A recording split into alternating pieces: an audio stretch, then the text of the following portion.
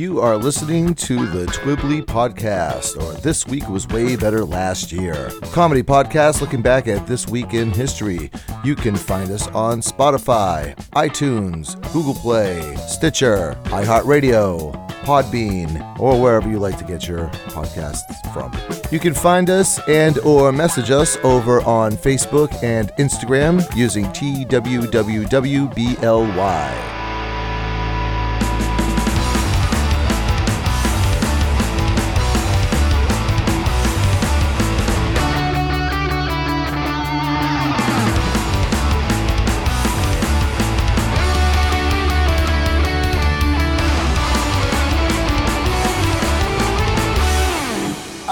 Welcome back to Twibbly, or This Week Was Way Better Last Year. My name is Bill with one L.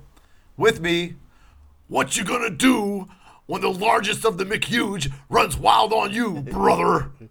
It's Mr. Jeff McLodge. I don't know. Wait a minute. Do I have to answer that question? That isn't our trivia question, is it? Because I don't know what I'd do if the McLarge ran on you. That's a rhetorical. Oh. So, what is going on? How you doing? How you ding? I'm good, man. What's going on? It's the same thing that's always going on. All kinds of stuff. See, and that here leads into what I was going to talk about today. Yeah, with the same thing that's always been going on. So I'm a big fan of what I call kicking the jukebox. Yes. You know, if you always do the same thing, you're always going to get the same results. So you have to change things up every once in a while. Agreed. So, as we've established, and as you know, I like to draw, and I like to draw portraits. That's my thing. I really like drawing faces and stuff. Mm-hmm. But I wanted to change up the way I do things, and I'd seen a picture of this girl that I know. And for starters, I don't like drawing girls. They're too pretty, and I'm always afraid it's not going to come out right. And then I'll get yelled at, you made me ugly, kind of a thing. That's like a 1960s horror movie plot right there. That sounds like a Herschel Gordon Lewis plot. Like, the artist of blood. I can't draw you pretty. Therefore, into some horrifying contraption you go. Right, exactly. They have to make her ugly so that I can draw her properly. That's a great idea. That is a great neat idea for a horror movie. See that? So at any rate, my friend Sierra is a very pretty girl. She had this cool photograph up on her Facebook where it was like one of those very dark photographs where the light is all coming in from one angle, Mm-hmm. And I really liked that picture. So I messaged her first because just drawing somebody, because I do live streams of my drawings. Yes. Just drawing somebody, I don't know, that's got a creeper vibe to it. So I asked her if she'd mind if I draw her first, Mm-hmm. And she was like, yeah, that's cool, that's fine. What I did was I blacked out the entire page. I don't want to say canvas because it's paper, but, I blacked out the entire thing first. I just rolled over it with 3 or 4 different layers of just charcoal pencils and smudged it all in, just made a black thing to work with. And then with erasers, I did all the highlights. Okay. So, I was literally drawing with erasers rather than drawing with a pencil. Yeah, just a complete backwards way of going about things. And I don't love it. No? Well, I mean, the first time you try something that's new, like a new technique or something, it's bound to make you, question whether or not it was a good idea and examine your process and... That was a question I definitely asked myself. Why did I do this? Why did I start doing this? Oh my God, what was I thinking? You typically write in a third-person perspective. If you wrote in a first-person perspective, that would be something. Well, I've done that. So I actually generally I generally write in first-person perspective, first-person present tense. So the character is telling you the story in real time. Yeah, Brett Ellis Eaton writes like Bret Easton that. Ellis, yes. But I did write a couple of stories in third-person omniscient. There was a point I was editing somebody else's work, and his was third-person omniscient, and I found the sentence structure really boring. And I wondered if I could still write in a way, if I could write in third person and make the sentence structure interesting. That ended up becoming the story that I wrote called Mighty. Uh-huh. And I wrote it specifically for the language to have a particular feel and scope in the sentence structure. And it was really fun. It was hard, but it was really fun to do. That's what's going on here. Is it was interesting to draw like that. Yes.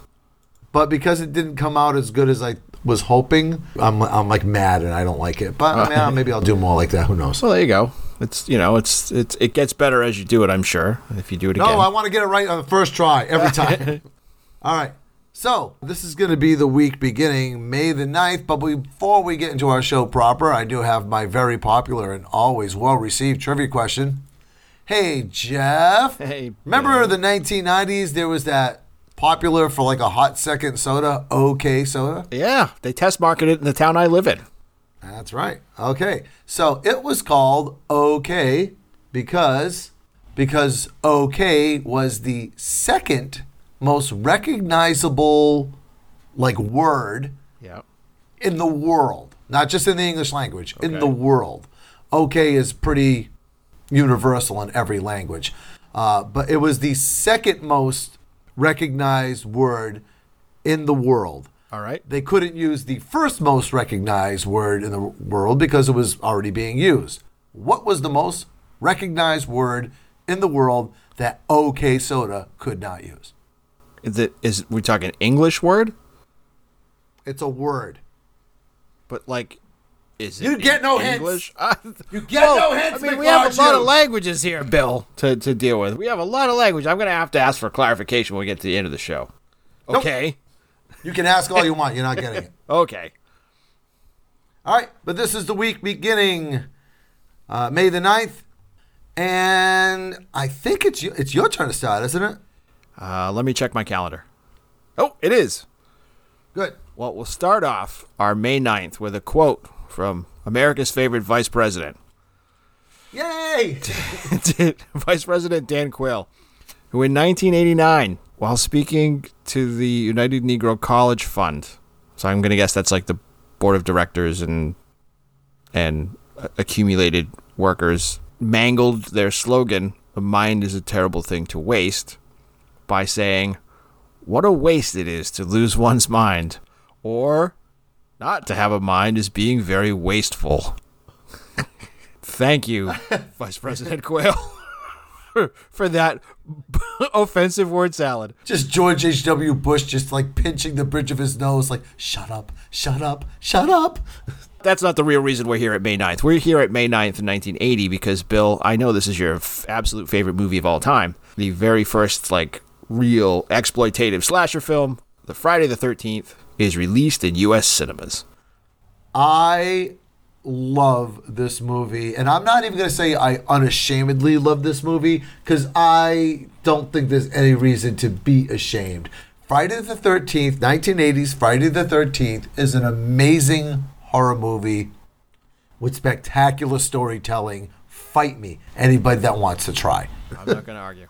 I used to have people come over the house once a week for movie nights and all that. And there was a couple of people that had never seen, the Friday the 13th series. They just knew it as it being, hokey with Jason Voorhees and stuff. And I was like, oh, no. You need to see that first one. We got towards the end of the movie and there is this 4-minute sequence where nothing happens. It's just the girls making coffee. And the audience knows that all of her friends are dead. But she doesn't know that. And it's just this 4-minute long, really tense scene of just her making coffee. And that's what horror is. That's what that beautiful element of just building of tension. Yes.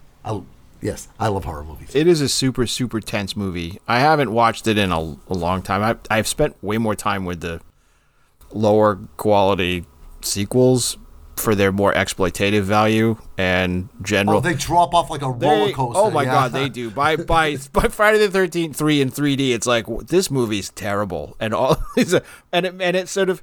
I think it hurts the first one a little bit, but they're really fun. It's they're like Jaws: The Revenge fun. Jaws is a great movie. I watch Jaws maybe once every 10 years. I watch Jaws: The Revenge every month. It feels like. I watched that movie so many times I've memorized all of Michael Caine's dialogue. It's awful, and I love it. So, with Friday the 13th, the first film is really played straight and really done well and surprisingly good. It's made for, the equivalent of, 2 McDonald's gift certificates and a free French fries. And it still really, really works. For me, I don't know, you can make these arguments You said the part 3 you didn't care for. No, I like it. It just isn't as good. It's not as good a film as the first one. It's not as tense. Yeah. It's not It's not my favorite, Yeah, yeah. it's you know what I mean. It's like a copy of a copy. Yeah, Sure. You know. Part 4, I will take these things and I will dissect these movies and talk intellectually about them as long as anyone will let me. But we just watched part 4 all not that long ago. I really liked how they use what you were just talking about in a way. They kind of use the Jaws model in that movie where you don't really see Jason, you don't see the mask until like the third act. Right. You kind of see his hands or you see him from the back or whatever. But yeah, you really don't see the mask until the third act. They use the Jaws model. Yeah. Hey, you know what's interesting about Friday the 13th Part 3? Is they actually never mention Jason at all in that movie. Really. Yep. Huh. They never call him by name. There's a flashback scene from Friday the 13th Part 2 at the very beginning, but that's not the film proper. Right. But they never say Jason or Jason Voorhees or anything like that in Friday the 13th Part 3. Huh. I'll have to go back and watch it. I never picked up on that. Huh. Yep. Interesting celebrity kills in the very first one. That's Kevin Bacon that's getting the arrow through his chest. Yep. And if you ever watch that scene and you're thinking to yourself, man, Mrs. Voorhees has got some hairy freaking knuckles. And that's because that's Tom Savini's hands. And Crispin Glover gets killed in Friday the 13th Part 4. Yes, I remember. After doing the weird dance, which they had to remap the music. Do you know the story about that? When he does the dance in the house? I do, but you can tell it. Oh, so originally he put on an actual record, and I forget the song, but they didn't have the rights to the song. Back in Black. Oh, okay, Back in Black, right? AC/DC. They didn't have the rights to use it. So they've sort of mapped on music that they did have the rights to, which is at a completely different tempo, and it makes the dance look even more weird and like something Crispin Glover would have done on purpose. Yes. One of the best parts of that whole film, I think, is that part. Yes. My favorite part about that scene is funnier than his dance is his reason for dancing. He asks the girl to dance and then he goes, "It's good." All right, moving on to May the 10th, 1869. The United States Transcontinental Railroad is completed with the driving of the Golden Spike at Promontory Point, Utah. So, yep, connecting California to New York. The one big railroad system. Finally, now goods can travel from one coast to the other in just a few days, I guess. I'm not sure how long it takes to cross the country in a steam train, but it can't be super fast. But it's certainly faster than going by wagon train. Right. And also, you could carry a lot more, too. Yeah. Yeah, definitely. So commerce is going to follow where the railroad goes. Yep. And it's going to create a lot of business and commerce opportunities in between as there are stops and towns and other things that come up around the railroad. It also makes for great plots for approximately 700 million Western movies where the railroad's going to go through somebody's land and they have to fight off the railroad barons to, you know. It also lays hand to a very convoluted part to Back to the Future Part 3 as well. It does, doesn't it? Yes. You ever, outside of commuter rails and stuff like that, like the T in Boston, have you ever ridden on a train, like on a cross-country train kind of thing? I haven't, but that's how my girlfriend gets back and forth to Wisconsin when she has to go to Wisconsin. So she definitely rides the Amtraks out of like Albany, New York to get to Chicago. Oh, really? Yep. She's been back and forth a few times this year already. Oh, wow, no kidding. Oh, I have to talk to her about that because I'm actually going to Chicago. Well, we're planning on driving, but I'm actually going to Chicago in a couple of weeks. So could have looked into the train tickets instead. Yeah. I'll have to look that up. And depending on when you go, they can get relatively inexpensive or really expensive. And depending, you know, if you get a seat, it's way cheaper than getting a roomette, which is cheaper than getting a room. But they have all those options that are there. Yeah, I've never done that. I've only done like commuter rails and the T service in Boston. And I've never did the train thing. I'd like to, though. I mean, just like as a bucket list thing, it seems interesting. I used to love Britrail when I lived in England. Being able to take the trains anywhere was great. So I have a friend of mine. He moved out to California. He had like an internet girlfriend. He moved out to California. It didn't work out that well. He got a train to come back to Massachusetts. And by the time he got back to Massachusetts, they had kind of patched up whatever. So he immediately turned around and got on a train and went back to California. He's been there ever since. All right. Well, That's a love story that's gonna be a double feature with our I Can't Draw Girls to get there, so I have to make them ugly. Yes. Horror film. Yes. All right, moving on. May 11th, 1812, the fad dance, the waltz, is introduced into English ballrooms, and like anything else, apparently in the early 1800s, it causes a sensation. Women faint, men get in fights, children cry, people put on top hats and then take them off again. Women wear pants because observers of the waltz consider it disgusting and immoral. There's nothing more immoral than a man walking around with a top hat, with his wife on his side wearing pants, dancing around to some 3/4 time signature. That's right.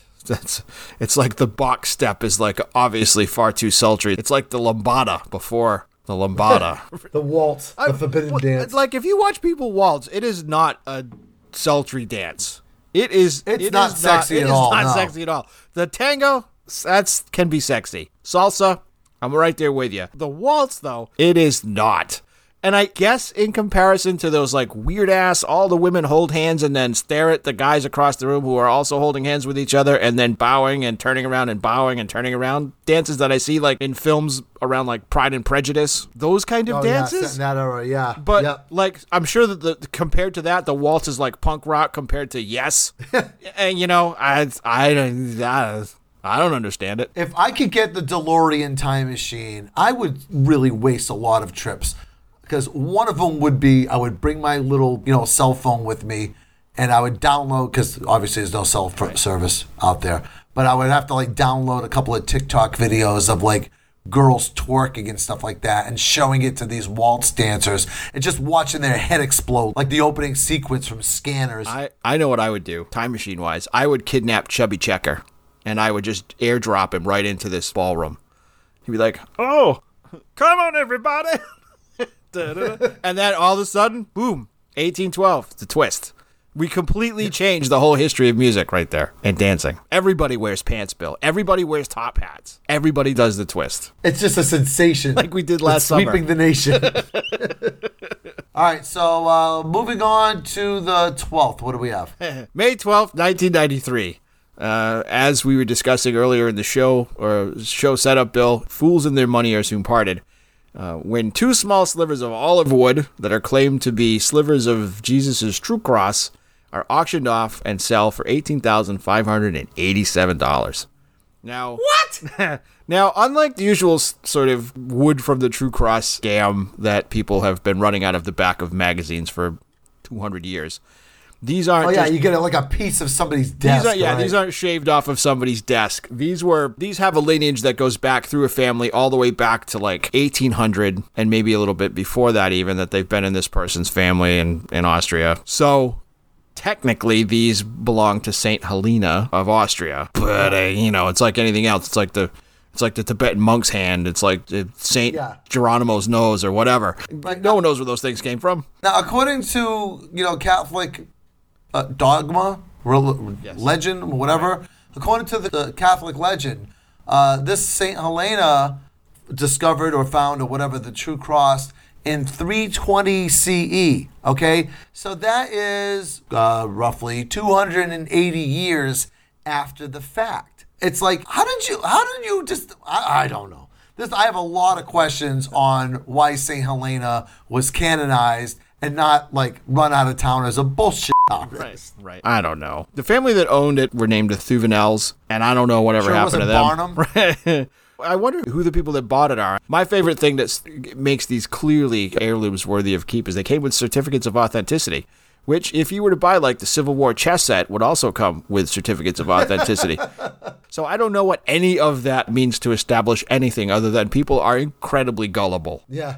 You're a certified fool. Yeah. Yes. I watched a documentary about the Amityville Horror, like a more recent one, and they had Lorraine Warren on there.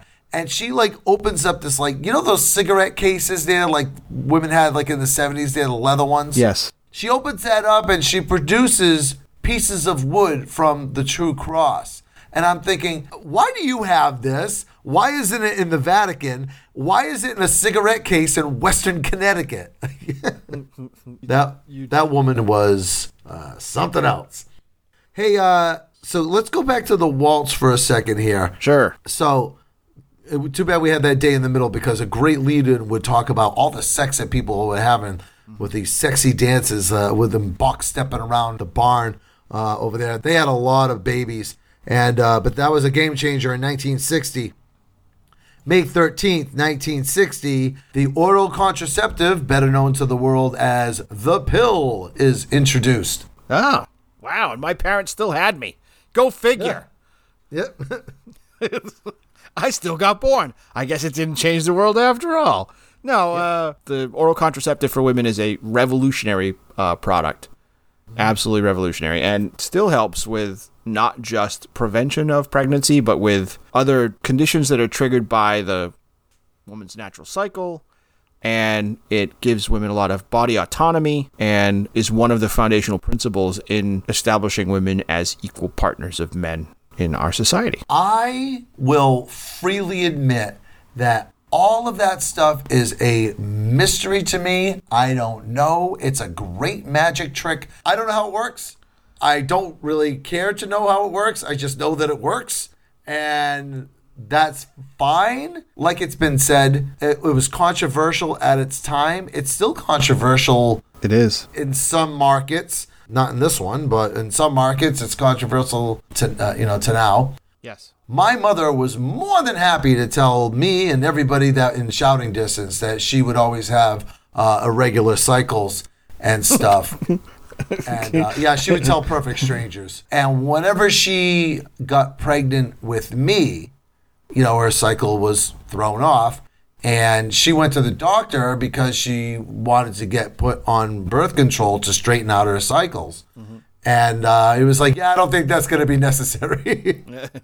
It's sad that, for all the gains that we've made, and not to make the show political because it's not what we do here, but don't you dare! That oral contraception that has been around for this long it's like 52 years now is still a controversial idea, and that there's still a significant number of people who believe that, more than that, dude. 62 years. 62 years, right? Yeah, jeez. Who still believe that women shouldn't have control of their own body and cycles, and that it's an affront. And that's difficult, especially considering, again, like it's not like civilization has collapsed over the last 60 years because the pill has been on the market. It just hasn't. And I hear it's good for your skin, too. I went to school with a girl who was put on birth control not because she was sexually active. I don't have that answer. That's none of my business. But she was put on birth control at like 14 or 15 years old to straighten out her acne. She had really bad acne. And apparently one of the side effects of the oral contraceptive is it can clear your skin up.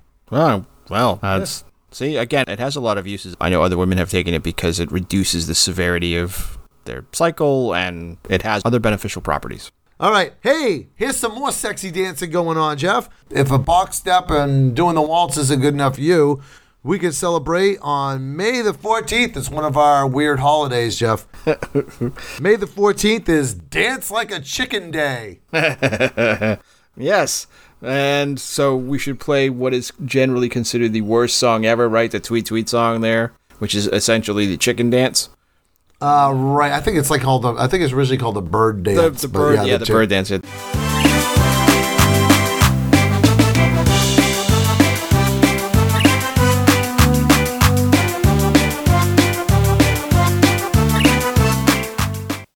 Actually, where I thought you were going with this is worst song ever from a couple of weeks ago. There, Moves Like Jagger, because Jagger dances like a damn chicken. He definitely does. The only person I've seen that they've made a robot that duplicates his dance, which is not even a humanoid robot, and it still looks like Mick Jagger. Oh my God, that was so funny. I've seen that robot before. Yeah. Well, back to our, forgotten holiday, Dance Like a Chicken Day. I know, much like Talk Like a Pirate Day, Swear Like a Sailor Day, Pirate Day, or Swear Like a Sailor Day, Dance Like a Chicken Day should be an every year occurrence where everybody gets together in the center of whatever towns they live in and does 1 full hour of the chicken dance. That's what we would do if I was the ruler. And I was secede from that union. Anyway, moving on. Moving on, Jeff. What do we got for the 15th? May 15th, 1987. The worst movie ever. True Hollywood bomb. Ishtar, starring Dustin Hoffman and Warren Beatty, comes out and It is savaged by critics, and almost nobody goes to see it. And it becomes a $55 million write-off for the studio that makes it. It lost $55 million in 1987 money. That's like a ton of money. That's like Guardians of the Galaxy if it was a bomb. Yeah, that would be like $137 million now. That's a big loss. That's a lot of cabbage, yeah. And it's a film that, like, Dustin Hoffman had won an Oscar just a couple of years before for Tootsie, or was nominated for a couple of years before for Tootsie, and then a couple of years before that for Kramer versus Kramer. And Warren Beatty had been a heartthrob since the 1970s, and they both ended up in this just utter stinkeroo of a road picture, which was sort of modeled on the old Bob Hope, Bing Crosby style movies. And it's not funny. The music in it is terrible. The plot is stupid. The characters are awful. The writing is bad. The directing is terrible. It feels like it's 100 hours long, and it's only like 92 minutes. You want to hear something like my embarrassing story? I've never seen this movie. I only know of this movie because it's famous for being a bomb. But I remember seeing the trailer in the theater. Like, I had gone to see some other movie, and I saw the trailer for Ishtar. And there's a scene where they're, like, both in the desert, like, just, dying. Yep. And there's a vulture that comes, like, walking into frame. And Dustin Hoffman says, no, he's not dead yet. Come back later. Go away. Yes. And I said to myself, this movie looks funny. I want to see this. Well, again, they borrowed a lot of the comedy from the Bob Hope and Bing Crosby road pictures, and it just doesn't translate to 1987. It doesn't work. Well, yeah, little did I know the one good joke in the movie was that one. Well, that's why it was in the trailer, because they had to use it someplace, where it was going to have impact, because people would be leaving the theater in droves before they got to that in the actual film. I remember it used to be advertised. Remember the little booklet you get from cable TV with, like, HBO and all the movies in HBO with the schedule, and you get to Ishtar in the schedule, and it would just go, Ishtar, 8 p.m. You probably want to watch a different channel. All right, let's move on to our celebrity birthdays. May the 9th, 1949. There's that common dichotomy in this country where, you're either an Elvis guy or a Beatles guy. You're either a Coke guy or a Pepsi guy. Right. You're either into Pink Floyd or Led Zeppelin. And you're either into Elton John or you're into the birthday boy over here. May the 9th, 1949, Mr. Billy Joel. I am definitely in the Billy Joel camp. Are you? I think his 70s output is extraordinarily good. I do too. I think Billy Joel's best work concluded with Glass Houses. I like the shift that he made to become a fixture on MTV. And he did it by playing music that didn't fit on MTV. He did a bunch of 50s style and weird-ass doo-wop stuff and unnecessarily nostalgic things. And then he did some, like, message music. But amongst all of those things, I've gone back and listened to him, and his earlier stuff and his early 80s stuff and his mid-80s stuff, it holds up a lot better than you ever thought it would have at the time. Let's not overlook the fact that he married Christy Brinkley, so I guess his music must have been really good because she's a beautiful girl. And he is not a beautiful girl. He looks like Darth Vader at the very end of Return of the Jedi. Now. He certainly does. Yes, he does. All right, moving on. The 10th. May 10th, 1978, the longest-serving actor on Saturday Night Live, Kenan Thompson, who is not only an 18-year veteran of that, but had multiple years on a show as a kid, sketch comedy show on Nickelodeon called Kenan and Kel. And I think before that he was on All That. I'm not sure if Kenan and Kel came out of that show, and I think it did. But the dude's been super funny since he was a kid. That's a Good Burger movie too, right? I was just going to say, I remember I could not wait to go see I'm an adult when that I was an adult when that movie came out, and I couldn't wait to go see it because the show was so funny. At a time when there was plenty of places to find funny sketch comedy, Kenan and Kel stuck out.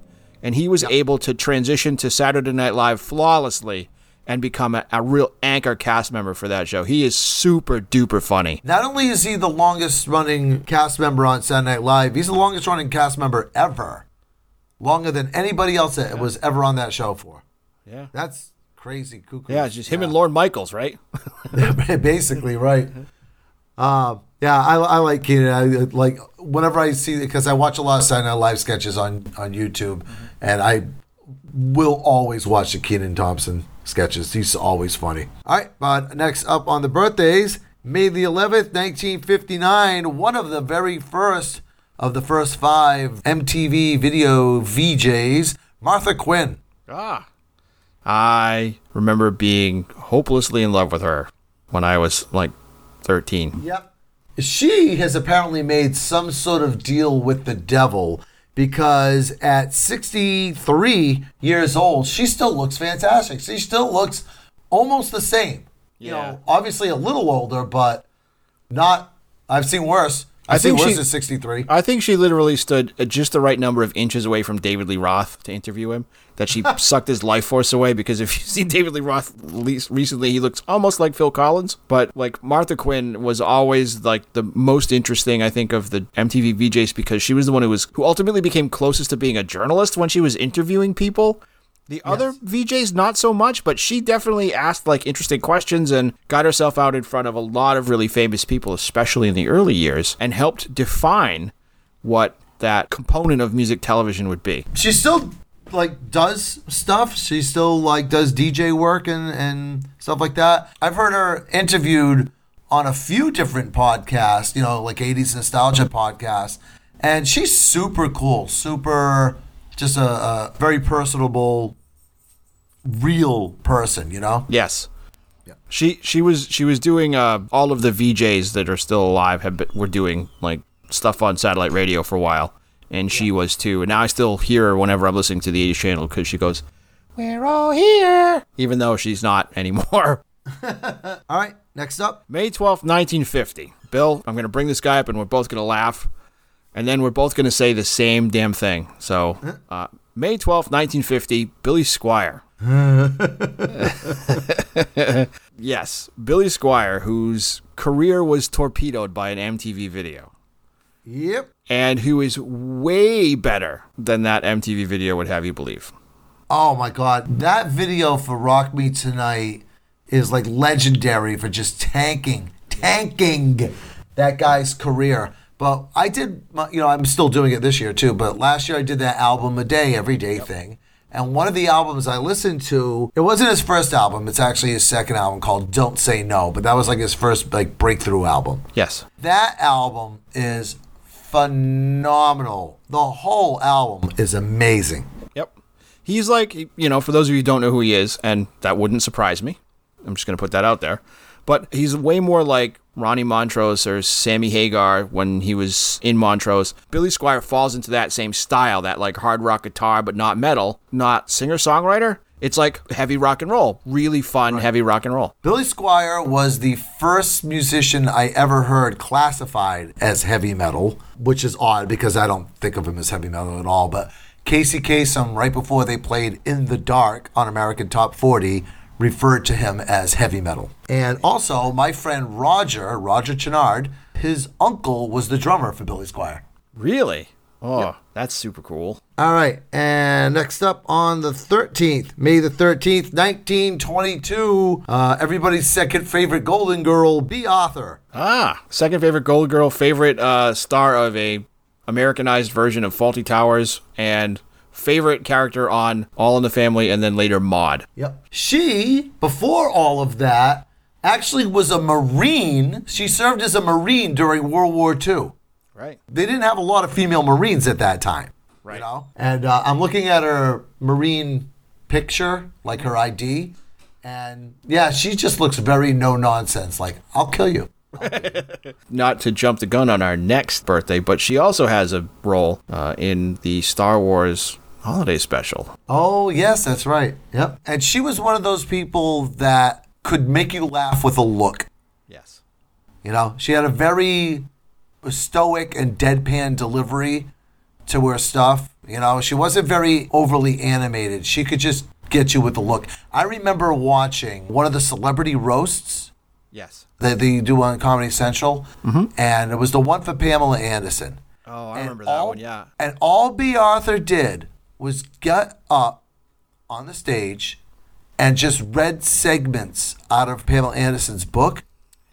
And then she would just like look up, glare at her, and make these faces. She had no jokes at all. It was all in her delivery. It was amazing. Just that is true comedy right there, that you could just say anything and make it funny. Yeah. But you kind of buried the lead into the next one, so go ahead. May 14th, 1944, visionary filmmaker George Lucas, father of Star Wars and Indiana Jones and THX 1138. And that movie about World War II pilots, I think, that last That movie that he did. Yes, Red Tails. And wait, what was that other one? What was that animated one he did? Twice Upon a Time. Twice Upon a Time. Yes. Yes. My Excisos Gluteus Maximus. That movie's hilarious. I do not have a resume, but I do have a piece of paper that is stamped and notarized.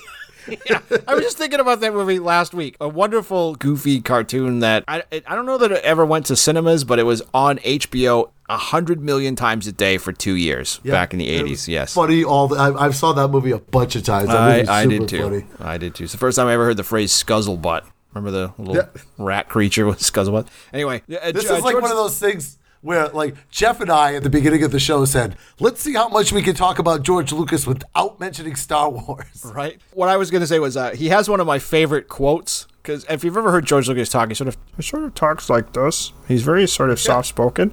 And, he's one of the young maverick filmmakers from the 70s, guys like Francis Ford Coppola, Brian De Palma, and others, who sort of redefined film after the Hays Code ended and the MPAA started to regulate films, right? So Lucas was way into science fiction. Coppola was way into more historical stuff and crime dramas and things. Well, when Coppola was making Gangs of New York, he built the 5 points in this part of Italy where they were shooting the movie, rebuilt the city so they could shoot it in like a real place. And he was so proud of it. He was showing it to George Lucas, and he's walking around and he goes, "Isn't this great, George? Look at this. Look at this set." And George Lucas says, "We do all this with computers now." That was his only comment. We do all this with computers now. It was so funny. And you can see the two different approaches to filmmaking. And that was right around the time that, like, Revenge of the Sith was coming out. I have gone back very recently to watch the original Star Wars and marvel at how much I enjoyed it again. I haven't seen the movie in probably 30 years, so I very much enjoyed watching it. I love the story of, in order to save a couple of bucks at the time of the film being made, 20th Century Fox gave George Lucas this deal that he could have exclusive rights to all the marketing. Mm-hmm. Rather than giving him, X amount of dollars from the movie, they gave him that part of the contract. Right. And that made him a billionaire with all the toys sold and all that other stuff. I think technically it's bajillionaire. And wrapping up the week of birthdays, another maverick filmmaker. Point and shoot. No, wait. May the 15th, 1905, a man by the name of Abraham Zapruder, who brought his video cameras with him, his little 8mm, to Dallas one fall afternoon because there was a parade going by, and your friend and mine, John F. Kennedy, was in that parade. And that is the parade where John F. Kennedy was assassinated. And the only film of that incident is this Zapruder film. Yep. So if you've seen the President Kennedy assassination, that's what you're looking at, the film made by this man, Abraham Zapruder. Yes. And hard name to say. It was a big deal when it was finally released to the public, and then there was like a weird DVD release where that was like colorized and stabilized and slowed down and sped up and black and white and all these other things that they did to it to sort of make it. I think it's morbid and weird to watch. I don't know. That's just me. Oh, yeah. I realize that's when Oliver Stone lays in bed at night and closes his eyes and begins to touch his nipples. That's the film that he's thinking about. But like for me, it's like I watched the first time I saw it, it made me nauseous. In subsequent viewings, like when watching stuff about conspiracy theories and things, I always find it really, really sad and off-putting. I don't know. It's a really funny reaction I have to that particular piece of film. You know what gives me a horrible reaction like that? The worst song ever. All right, Jeff, what do we have in the canon this week for the worst song ever? All right, Bill. Pinching the top of the bridge of my nose as I think about this song that I've listened to now 65 times today. In looking at our list of where we draw the worst song ever's from, a recent one that we had in the list had this song right beneath it. And I thought, that song causes pain to parts of my body that are not just my ears. And it is a song called the Motown Song, as sung by gravelly voiced English pipe cleaner with a blonde wig on, Rod Stewart. This is a song that sounds like it should only ever be heard when credits are rolling up a movie screen. Now, hold on a second. Wait a tick. And now, I remember this Rod Stewart song so well that here's the clip. Saying everything's gonna be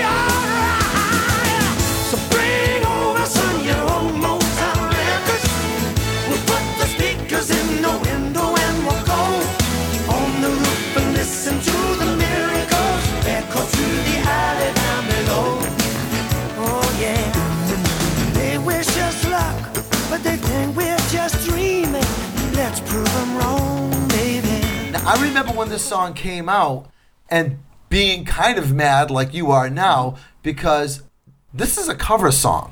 This isn't a Rod Stewart song, yeah. And it does appear in a movie in the end credits. It's in the movie the original anyway, is in the movie Inner Space. Right. With, what was it? Is it Martin Short? Yeah, Martin Short and Meg Ryan. Meg Ryan, yeah. Yeah. Yeah, it does play as the closing credits go up. Now, I know the original of this because it's on the soundtrack. I guess you're right. This is a song that belongs on movie soundtracks because it's in the soundtrack to the movie, ready for this? Quicksilver, a movie about bicycle couriers in New York. Yeah. There's a sizzler. Yeah, I actually own the soundtrack for that for reasons I don't really want to divulge. So that's their one soundtrack sale, now that we know that, Bill. 2. Well, we're not talking about the original version, however, as good as the original version is. No, the original version is kind of cool. It's nostalgic. It sounds like it's made for a movie because, ironically enough, it kind of was. Yep. But the Rod Stewart version, the version that we have here today, it's not good. It's not. No, it's not good for a myriad reasons. Okay, if you throw this song on, there's a big selling point that it also contains the Temptations. I like the Temptations, Bill. Do you like the Temptations? I do. Do you like to hear the Temptations sing the same 7 words over and over again for 4 minutes and 9 seconds? No. Neither do I. And you know what? I put this old Motown record song on. I put it on today to listen to it because, like I said, I do like that original song. But Rod Stewart's version, even with the Temptations there, the Temptations, they are the sugar to off-put his bottle of apple cider vinegar. Like, that's how powerful he is to bring this song down. Well, like, not even the Temptations can put the soul back in this song. I don't even think the Temptations know they're on this song. I'm going to say that. This song sounds like it was built in parts and they like subcontracted it out. This is on an album called Vagabond Heart, which after listening to it today, I'm actually going to go probably buy a copy of it if I run into it used at one of these record stores that I tend to frequent. Because there are a bunch of songs on here that are covers that are really good, really well put together, that capture a lot of the original material of the song that he's covering, and that Rod Stewart stretches himself to manage. So, like, It Takes Two, which is an old Marvin Gaye, right? Marvin Gaye song, right? That's fantastic. You Are Everything, which is one of my favorite stylistic songs, is fantastic. He even does better than, I don't love Tom Waits, but he does Downtown Train, which is great. I went compared it to Tom Waits' one, and I like Rod Stewart's better. And those words have never come out of my mouth in that order before. Right? And they're all produced by like Edward Stewart and Trevor Horn. Really good. Oh, Trevor Horn had his hands in that one? He's got a couple of songs. Yeah, he does Downtown Train, which makes perfect sense. Same thing with Rhythm of My Heart. Great song. And then in the middle of all this is the Motown song produced by Richard Perry. And it sounds like what Richard Perry did was like, all right, I've got a karaoke track, and all right, so I'll send this off. And he gets the recording of Rod Stewart singing it to the karaoke track, never re-records the music, keeps the karaoke track, and then he sends off like, hey, Temptations, can you do these 3 lines for me once? And then loops it in. It sounds so cheap. It's got that Hallmark late 80s, early 90s mechanical brass section, clearly played on a keyboard sound. You know what I thought when I heard this was that Rod Stewart didn't know the song. They like played it for him once, and it doesn't sound like his heart is in it. Yeah. Like all the other songs on this album, he's there. Yeah. But this one, and I don't understand why this was released as a single. I don't either. There's a lot of singles on this album that, I mean, Rhythm of My Heart was a single. Yep. It Takes Two was a single. Downtown Train was a single. This Old Heart of Mine was a single. Have I Told You Lately That I Love You was a single. And this stupid song was a single. Yeah. It's like, why? Why was this one released? Maybe the guy that wrote the song for like the soundtracks is like, you know what? Maybe we can get a couple more bucks out of this sucker. All right. Before we close up the show proper, I do have my very popular and always well-received trivia question. All right. OK Soda was a soda that came out in the 1990s. It was put out by Coca-Cola.